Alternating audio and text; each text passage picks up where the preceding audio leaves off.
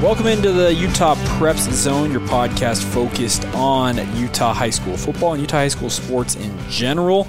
I'm Jay Katz, your host here. Well, we're brought to you, I guess I should start off, by John Watson Chevrolet up there in Ogden. But I am flanked by my fearless co-host, Sean Walker. Sean, how are you? Jacob, I feel like it's been a long time since we saw each other. In fact, how many days did I spend thinking about how you did me wrong, lived in the shade you were throwing till all my sunshine was gone, and couldn't get away from what you're doing. In my feelings more than Drake. So your name on my lips, tongue-tied, free rent, living in my mind. But then something happened one magical night. Oh, God. I forgot that you existed, and I thought that it would kill me, but it didn't. Shout out to T-Swizzle. I'm happy to join you. Oh, my gosh. Okay, that actually kind of works, though, because like Taylor Swift is all the rage at the high school level these days, isn't she? Have you listened to her new album? It is fire. I want to give a shout out to Taylor Swift's Love, the official song or album of the Utah Prep Zone podcast. Sure, we'll go with that for the time being, till like Drake or somebody else drops an album and we decide to make that the official album. T-Swizz, make us an offer. We can be bought. Absolutely. Well, Sean, of course, this is a podcast focused on all things high school sports, but we mainly focus on football. Taylor Swift, absolutely. But let's look back at week 2 in Utah high school football. You were out at Cedar Valley. You're doing your new school tour, is what you've termed it on social media, it appears. And you were out at Cedar Valley for their game against Spanish Fork. What were your impressions of the Aviators? That's a really nice school. Have you been out there? I know that's your neck of the woods. Your kids are going to go there in like a year or two. No. So they are actually Westlake bound if we stay in that area, because that's where we're kind of trafficked to. But of course, open enrollment, you could do it. We drove out there as it was being built. We'd drive by every so often and watch it being built. And I kept thinking, I'm like, this school is going to be expansive, and it's going to be pretty sweet once it's done. Yeah, they are sparing no expense out there on Aviator Boulevard. It's really, really nice. Got a couple of extra grants, and I was talking with the principal there, who's a former pilot herself. Oh, she is a pilot. The Aviator name and motif. And their principal out there wants everybody to be super involved with kind of this aviation setup and theme, and try to get kids into the airline industry, whether it's as pilots or even like flight attendants or airplane mechanics or air traffic controllers, that kind of thing. So she actually brought in all sorts of grant money and scholarship money and whatnot from big companies. SkyWest was one of them, but JetBlue also donated a bunch of money, and just several airline companies brought in a whole bunch of money to try to kind of build up this motif and build up this STEM education program, because you've got to have STEM in order to work in aviation. Yeah. It's very math intensive.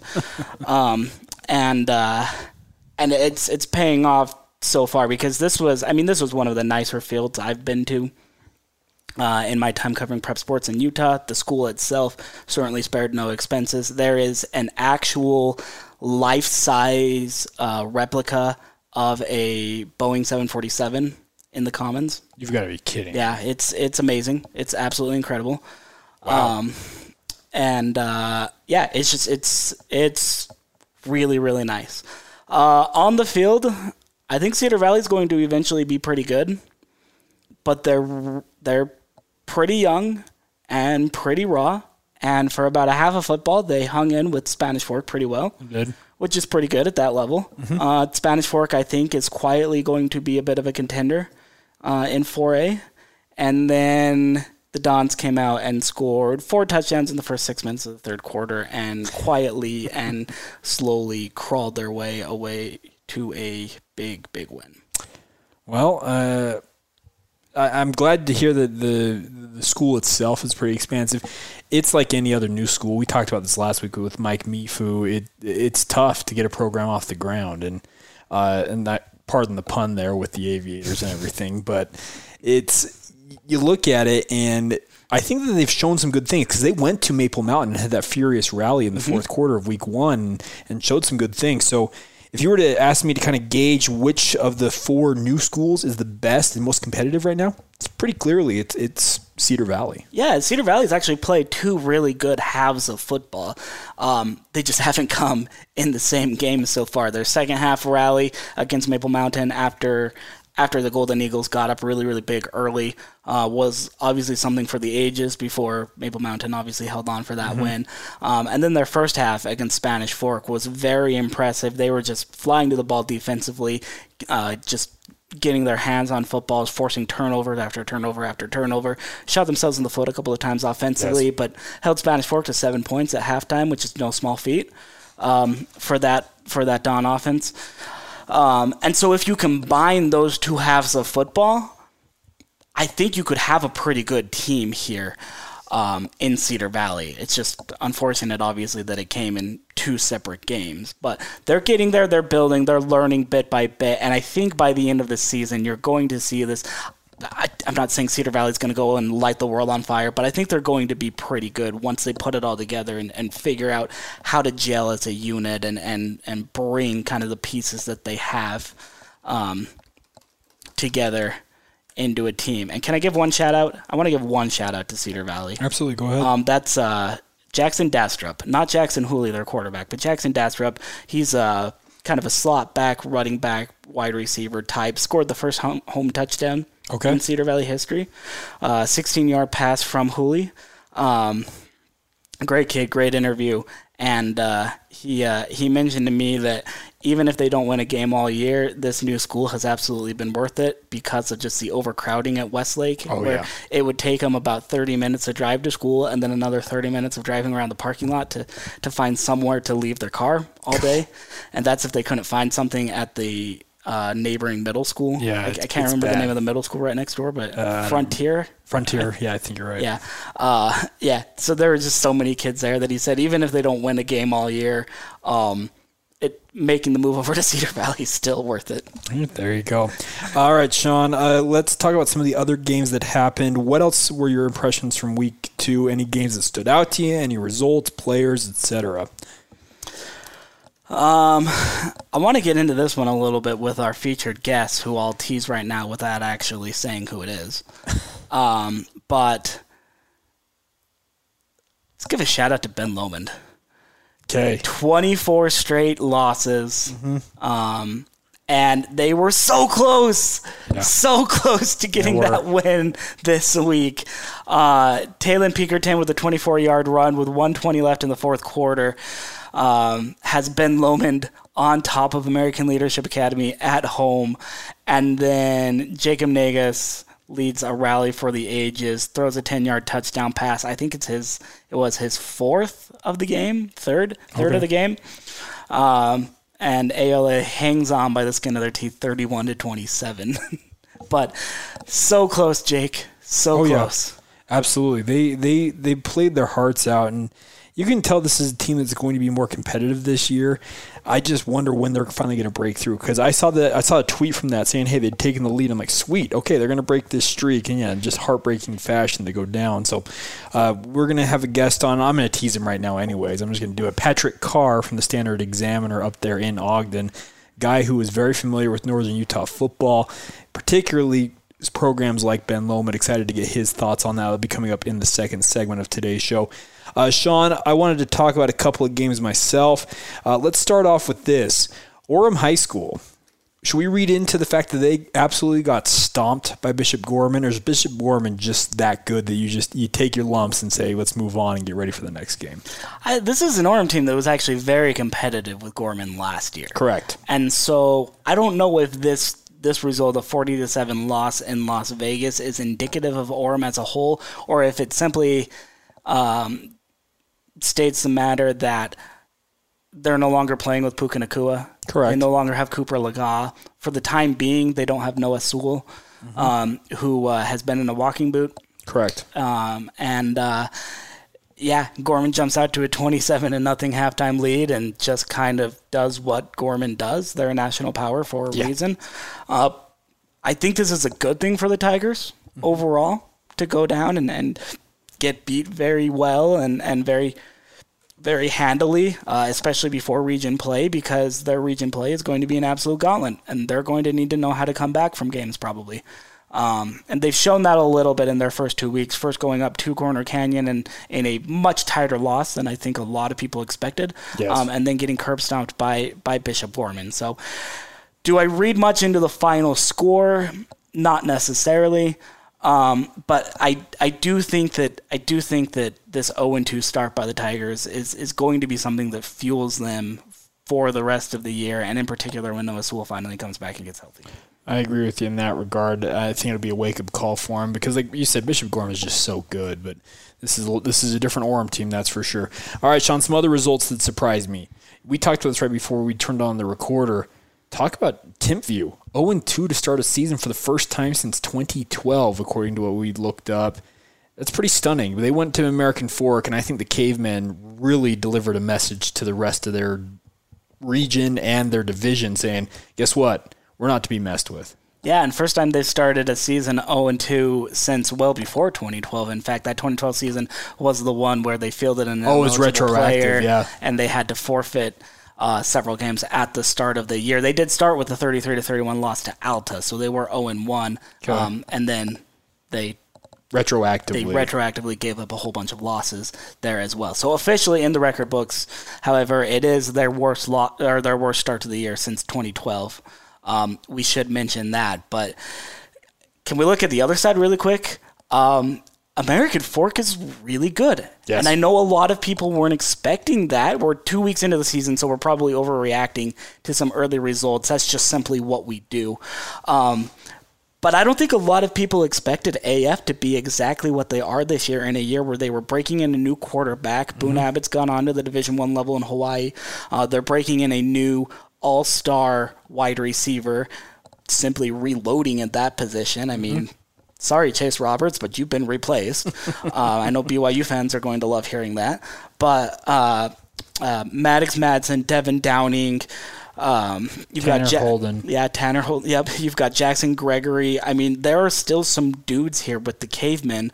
And AF is proving they're still going to be a force and a contender in this revamped Region 4, I think. Well, it's kind of funny. You go from Boone Abbott, which is one of the all-name teams last year, to Maddox Madsen. That's another all-name team nominee for quarterback. But he tossed 5 touchdown passes, 4 of them going to Tanner Holden in that blowout win over Timpview. And I really do think it served notice to the rest of 5A and 6A that, guess what? We're American Fork, and we're not rebuilding. We reloaded, and we're ready to go. I think that's a big time result there. All right, Sean. Region 4 is going to be so much fun this year. It's going to be just, man, going to be all over the place. All right, one other game from me, and I'll let you kind of weigh in with any other games you thought that were impressed you. But I thought it was impressive to see Lone Peak really go and take care of business at Jordan. Lone Peak, of course, expected to contend once again for the 6A title, the defending state champions.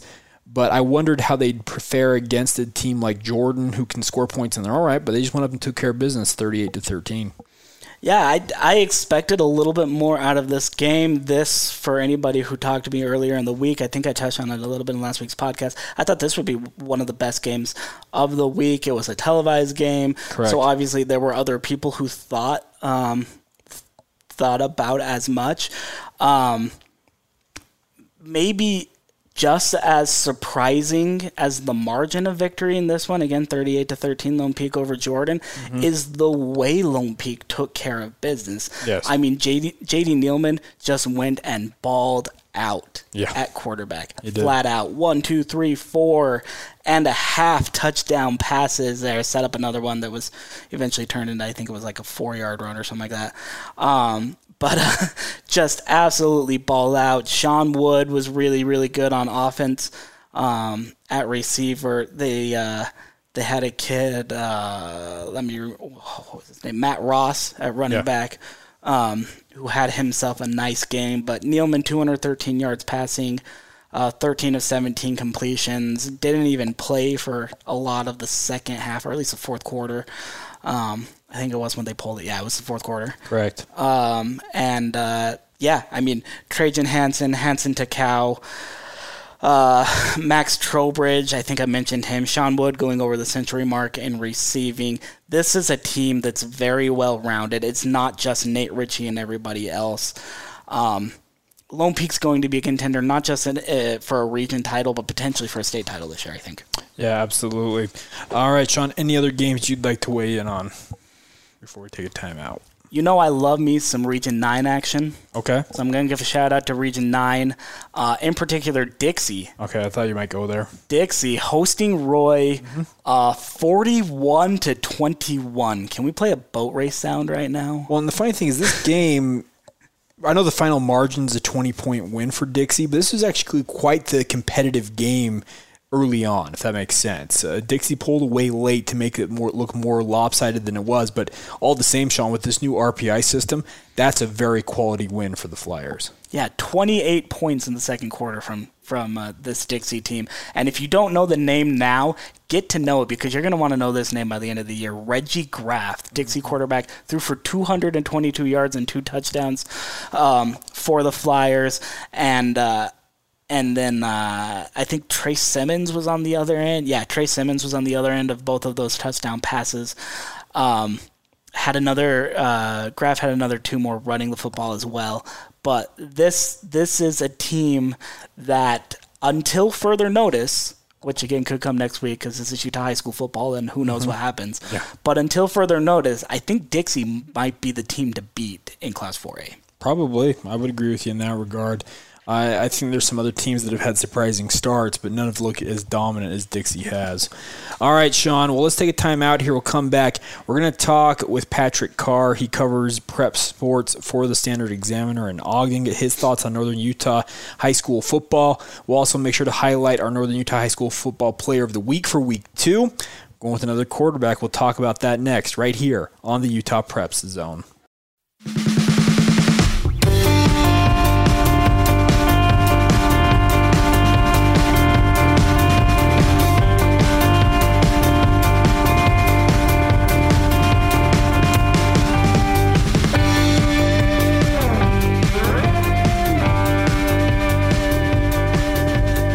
Back now here on the Utah Prep Zone podcast.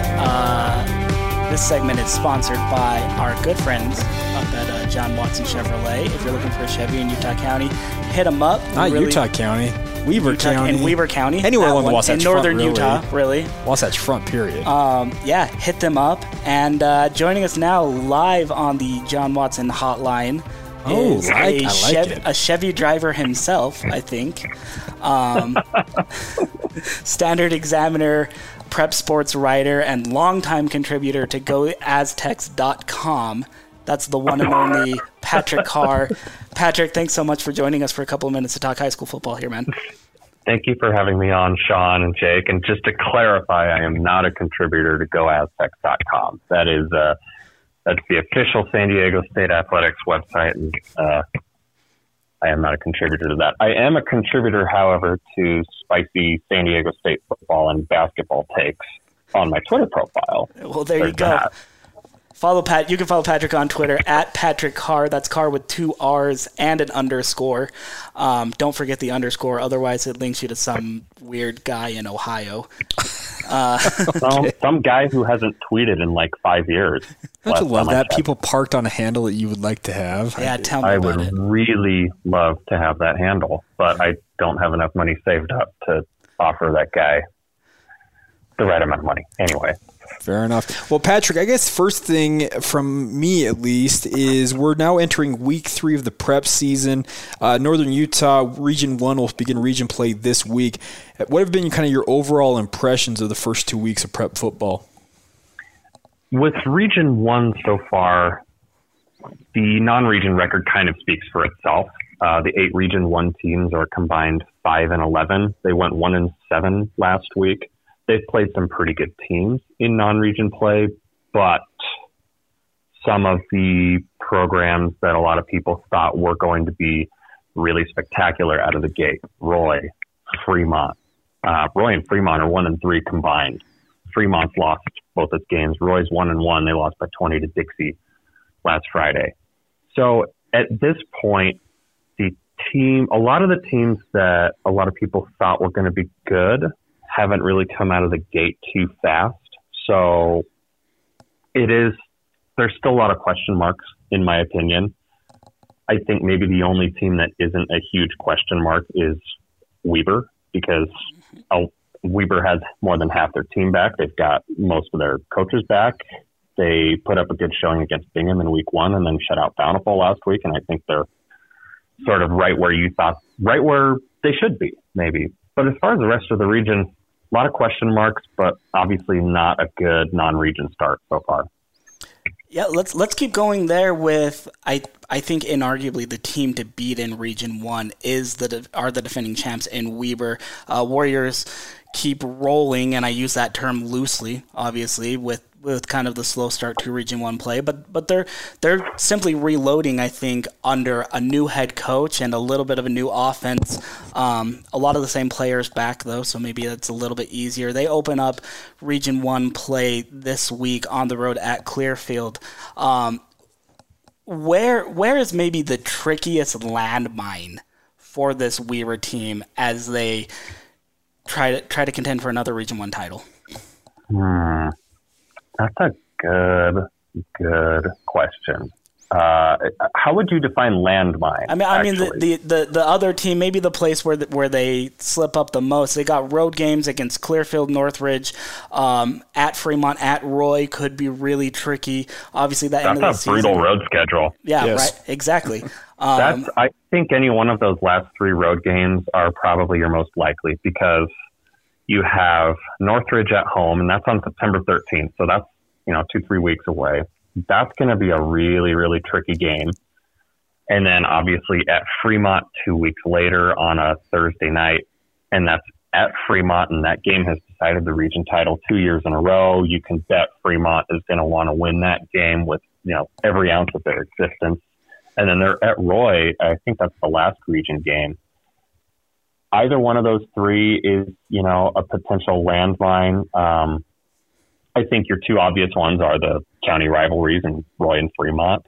But I think right now I'm going to go with Northridge because that's going to be a second consecutive big test of can Weaver cover a dual threat quarterback? Northridge has a good dual threat quarterback, Colby Browning, and can they cover a really, really good wide receiver, Otto Tia? They're going to face Syracuse the week before. Syracuse also has a good dual threat quarterback and has 2 really good receivers.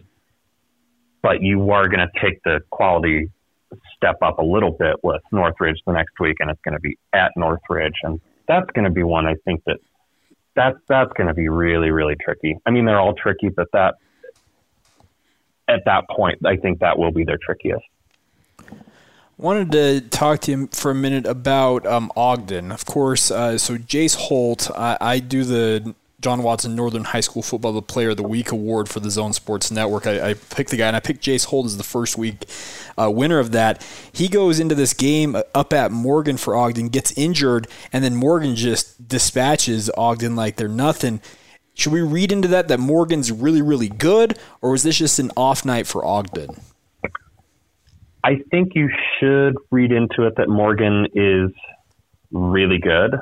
However, I think you have to look into the details a little bit more.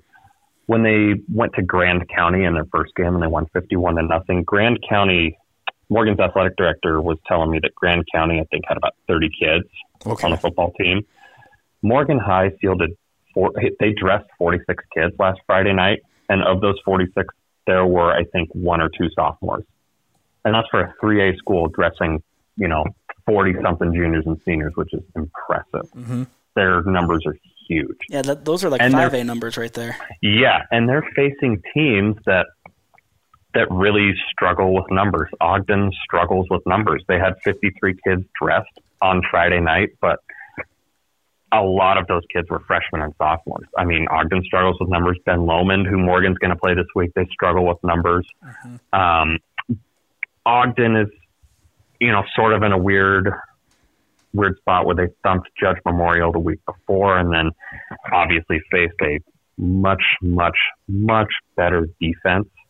And they just got destroyed up front. And Morgan kind of cruised from there and really dominated defensively. So I think you should read into it that, yes, Morgan is very good. And as far as an off night from Ogden, they just had a hard time even, getting off the ground. I'm glad you mentioned teams that struggle with numbers a little bit there, and you bring up Ben Lomond as one of those. But Patrick, Your Fighting Scots were so close to snapping there. I think it was a 24-game losing streak this past weekend against American Leadership Academy. Eventually, they fall 31-27 in agonizing fashion. Yeah. Somebody from the stands was periscoping this, and I watched that final drive, and it was like a gut punch every single play as ALA went down the field. So staying up in that neck of the woods, and I know how much you love those small schools in Ogden. Can Ben Lomond snap their losing streak this year with the rest of their schedule that they've got on deck? I'm putting you on the spot a little bit, I know, but their three best chances are against Cedar Valley, and that is only because Cedar Valley is a brand new school, and you sort of don't know what's going to happen week to week. Yep. Friday, September 13th, that one. Yep. Cedar Valley. October 10th, Thursday, against Uinta. I can't remember if that's home or away, but, I mean, we've seen Uinta's struggles last year, and then this year they're off to an 0-2 start. A little more competitive so far out of the gate this year. So then again, that game's in mid-October, late in the season. So Uinta might be cruising at that point, and Ben Lomond might not be. So who knows? And then obviously the Iron Horse, Wednesday, October 16th at Weber State against Ogden. With that game, you could have a winless Ben Lomond team and an undefeated Ogden team in a theoretical world, and Ben Lomond would still have a chance to win. So I think those are their three best chances. Do they win a game this year? I don't know. That's hard to figure out. I will say this. The amount that they improved from week 1 to week 2 was huge. Absolutely huge. So there's some encouraging signs in that department, but it'll be tough. I agree with you. I think so. Looking at them, Ben Lomond, they're going to be running a new system, but I think you're right. I think the competitive factor, the competitiveness factor that they've had the last 2 weeks bodes well for them. I'm hopeful. I've been rooting for them. So I've been doing different things covering high school sports for the Zone for 5 years now, and we started doing this when Ogden was going through their struggles. They had a lengthy losing streak in their own right, and we actually adopted Ogden as like our team of the week each week, rooting for them to win. And it took, I think, over a year for us to finally break through and finally win that game. But I think it's just a matter of once Ben Lomond wins a game. I think it changes everything for them. Absolutely. I 100% agree. And they have something working in their favor, and that is that they run a triple option. Correct. And I was talking to people around the team and whatnot who went to their first game at Payson, and they said the triple option in that first game was just, they couldn't do anything right. The mesh points were off. There were a lot of miscommunications, whatnot, and a lot of that you can expect with being the first game. And then the difference from the first game to the second game in terms of, the execution of the triple option was just leaps and bounds.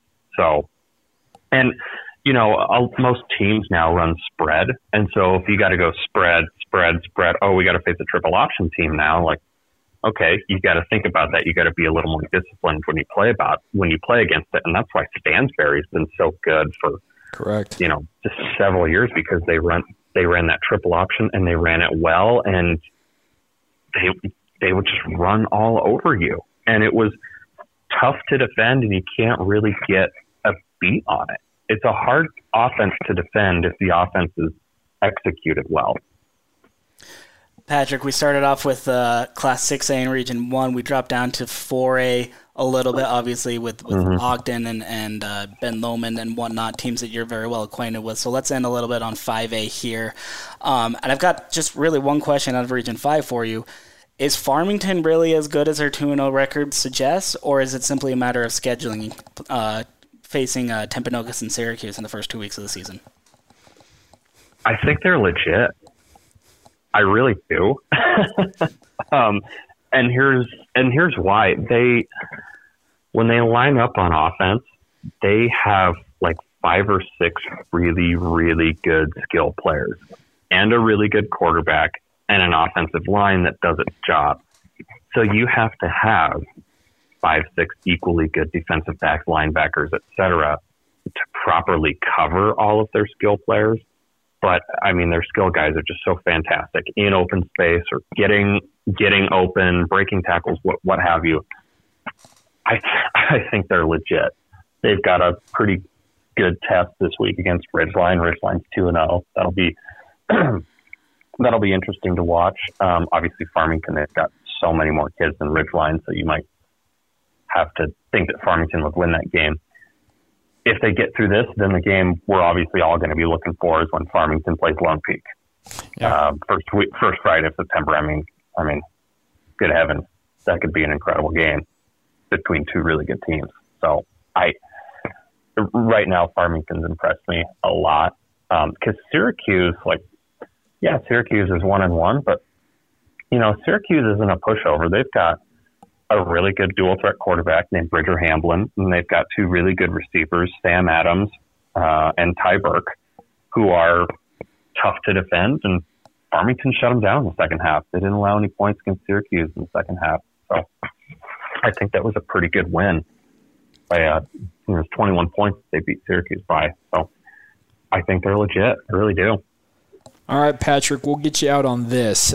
We've talked about a number of different teams up in your neck of the woods up there. Is there a team that through the first 2 weeks you feel like we've overlooked that might be poised to break out or just is off to a tough start? Ooh,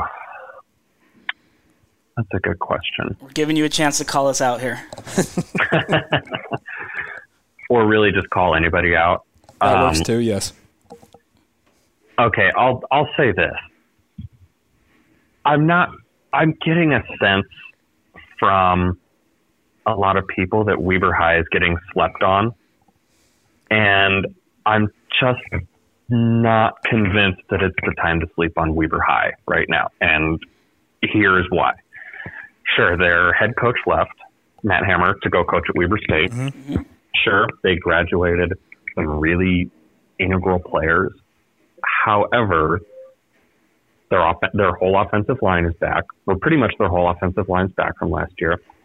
They have, you're going to notice a theme here, a really good dual threat quarterback. That's kind of a thing in Region 1, dual threat quarterbacks. They have a really good dual threat quarterback who had something like a 5-to-1 touchdown to interception ratio last year. They've got two starting linebackers back and a really solid defensive line. But more importantly, they still have their defensive coordinator, Billy Plume. And I calculated this a few minutes ago. I'm looking at it right now. And they've won 12 region games in a row, won the region title 2 years in a row by going undefeated. In that span, they've given up 5.75 points per game. Wow. Against region teams. Yeah, I know.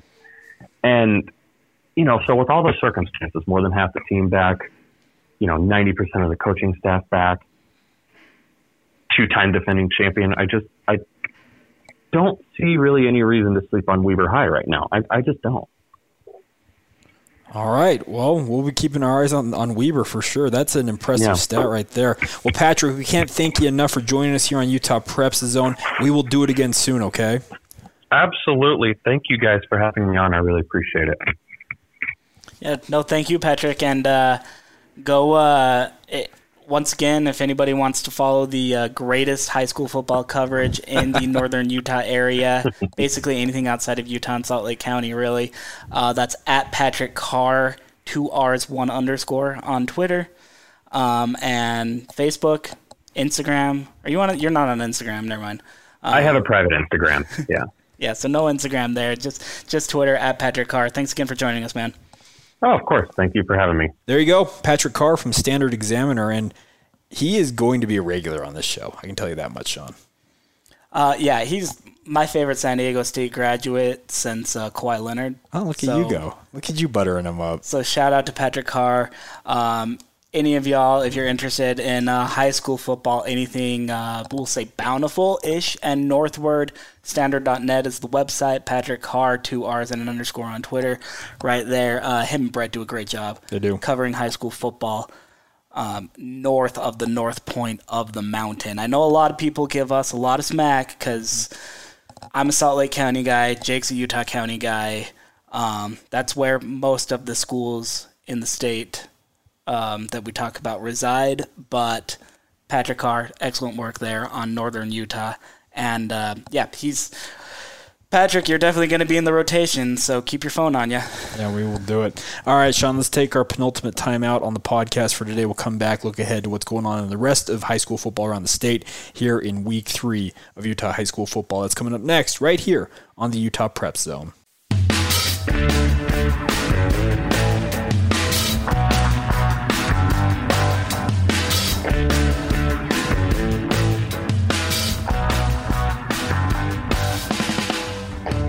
Welcome back to the Utah Preps Zone. I'm Jay Catch. He is Sean Walker. Sean, final segment here. We're looking ahead to what's going on this week in Utah High School football. Of course, it's all brought to you by our good friends at John Watson Chevrolet up there in Ogden. But of course, this podcast doesn't just focus on Northern Utah like we did with Patrick Carr last segment. We go all over the state. And I say we start at the bottom of the state this week. Yeah, we gave you a pretty good primer. You guys a pretty good primer on Region 1 football, which gets started up there. Fremont, Roy, Weber, Clearfield, Northridge, Davis, etc. Layton, Syracuse. Let's go down to Washington County, where Region 9 is also opening play this week. And it is opening with a bang, Jacob C. Hatch. And I'm talking, of course, about Dixie. Once again, I believe the Flyers are, until further notice, the team to beat in Class 4A. But that could change this week because they open Region 9 play at Desert Hills. Yeah, there's another Wilstead brother playing quarterback for Desert Hills. And the Thunder have got to be thinking, hey, we got a chance here to upset because they're coming to our house. Of course, Reggie Graff and Logan Wilstead, that should be quite the matchup going back and forth up and down the field. But you're right. Dixie can really assert themselves, I think, atop the 4A rankings with a win here. But if Desert Hills pulls an upset, I guess we call it an upset, minor upset in a way, that would signal, okay, maybe they're not as good as we thought. Yeah, and people are thinking D Hills, maybe they're not great coming in with this 0-2 record, winless for the first 2 weeks of the season. This is a team that only lost by 6 points to Highland in Week 1. Correct. 6 points. And then they go on the road to Alta, very tough place to play, and fall 41-28. So they're still looking for that first win of the season, but they've played some very, very good competition up till now. Correct. And one other game in Region 9, Sean, that I think has the potential to be a barn burner. It doesn't look like it on paper. I know if you put these two names together, you're looking at it, you're like, what are you talking about, Hatch? I know where you're going here. Pineview, Cedar. Yes, you are. McLeod Croton. I think he is the grandson of Gary Croton, who is the offensive coordinator for the Panthers. But Cedar, talk about a hot start to the season. They have had a great year so far, and I'm thinking now that they're hosting Pineview on their home field, they got to be thinking, no, we're going to knock off the Panthers here and say we're a player in Region 9. Yeah, possible upset bid, or at the very least, a take-notice bid. I think a win here over Pineview would do a lot in terms of establishing Cedar as one of those top teams in Region 9, and then, by extension, one of the top teams in Class 4A as well. You mentioned McLeod Croton there, who is a fantastic quarterback in his own right.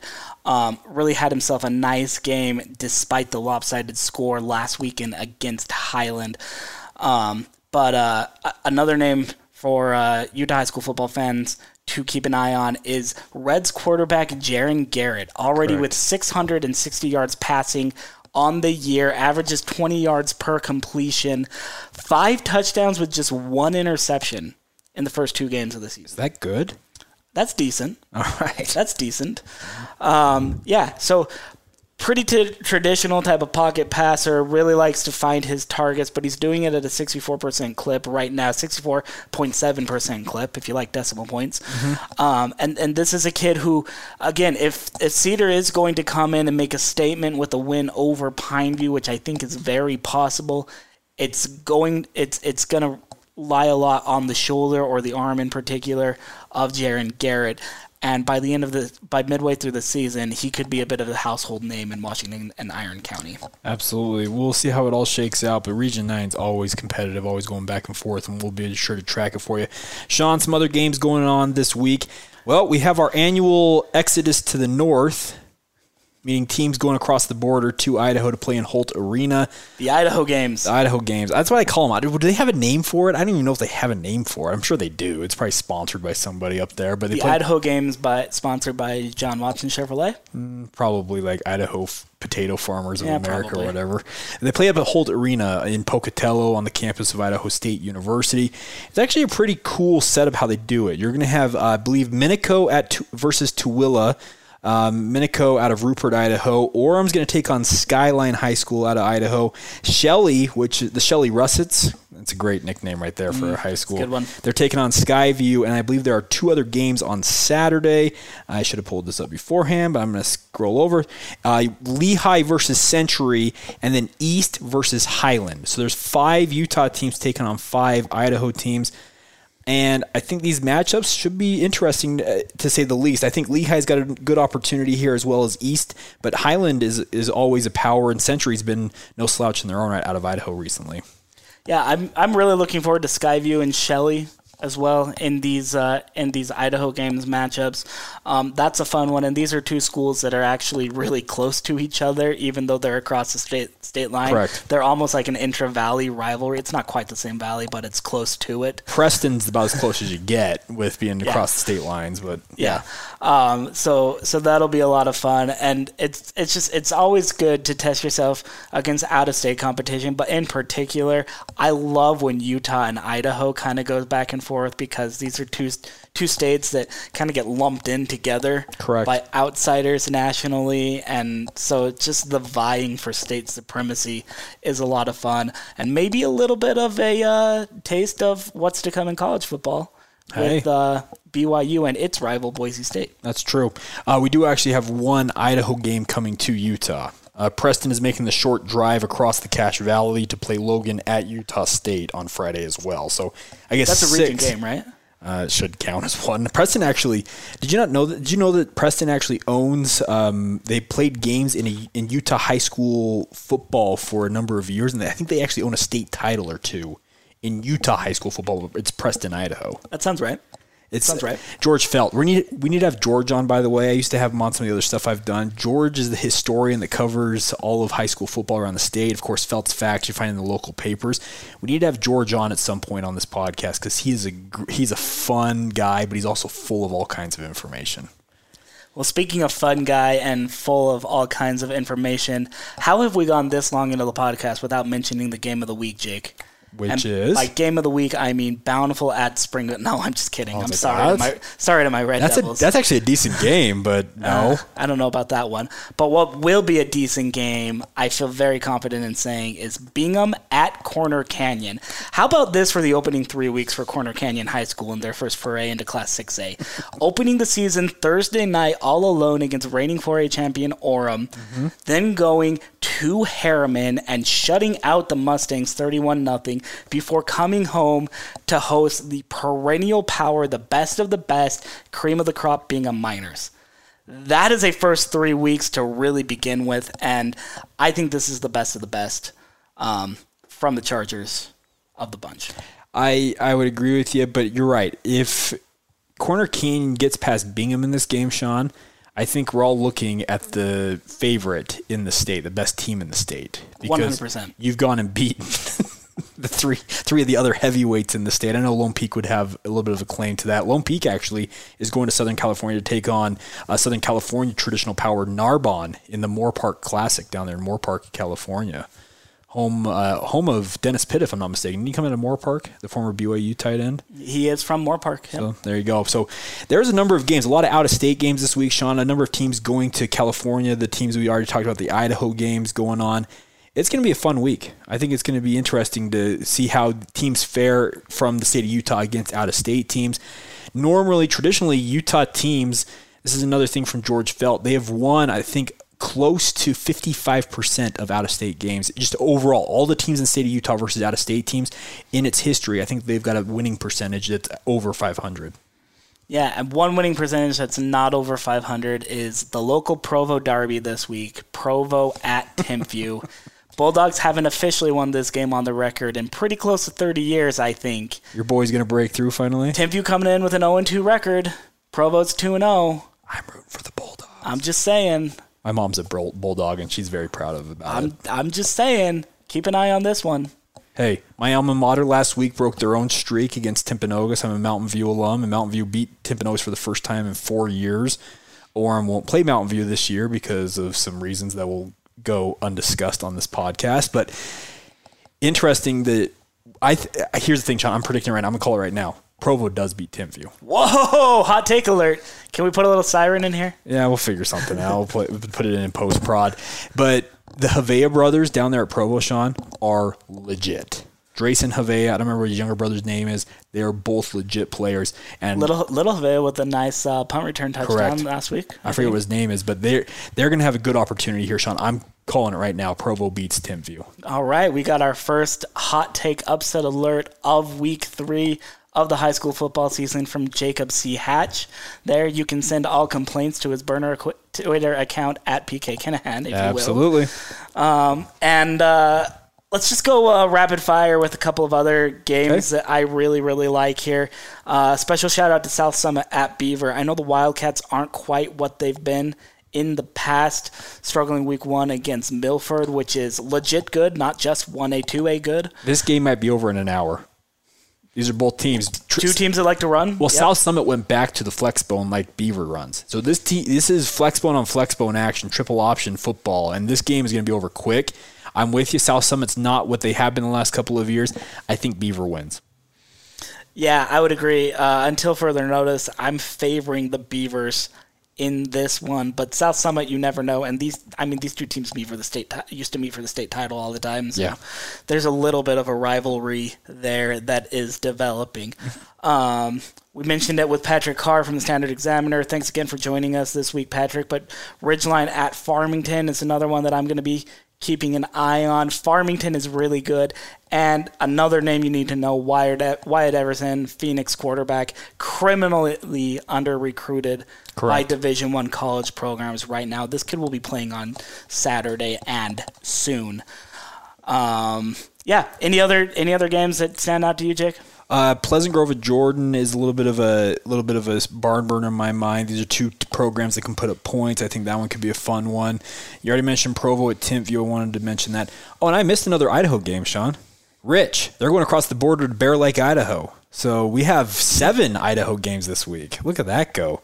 All right. The battle for the golden potato commences. The battle for the golden potato. I like it. And then one other one I wanted to mention here, Sean. This is going to be interesting to see how it goes, but Woods Cross at Brighton. Brighton having a little bit of a resurgence early on this season. We'll see how they do against the Wildcats. Yeah, Brighton's sneaky good. 2-0 record through the first 2 weeks of the season. Wins over Fremont, wins over Layton, kind of establishing themselves after a little bit of an off year last year.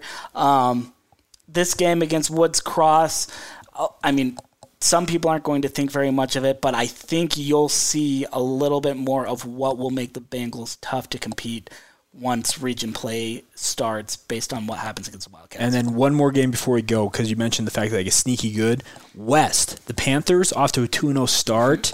Big-time win last week, an absolute blowout win. Well, they're facing Park City. It's going to be an interesting game there. This is the second time they've only squared off. This comes from George Felt. It's the second time in the history of these two programs have squared off. First time since when?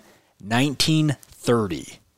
It's been a while. That's a long time. Yeah, so there you go. You were, what, like 4 years old the last time they squared off? You know me. Child of the 20s over here. You know me. All right, Sean, any final thoughts from you, parting wisdom, etc., before we go? Week 3 is upon us, Jake. Thanks once again to Patrick Carr from the Standard Examiner. Read all of his fine work at standard.net.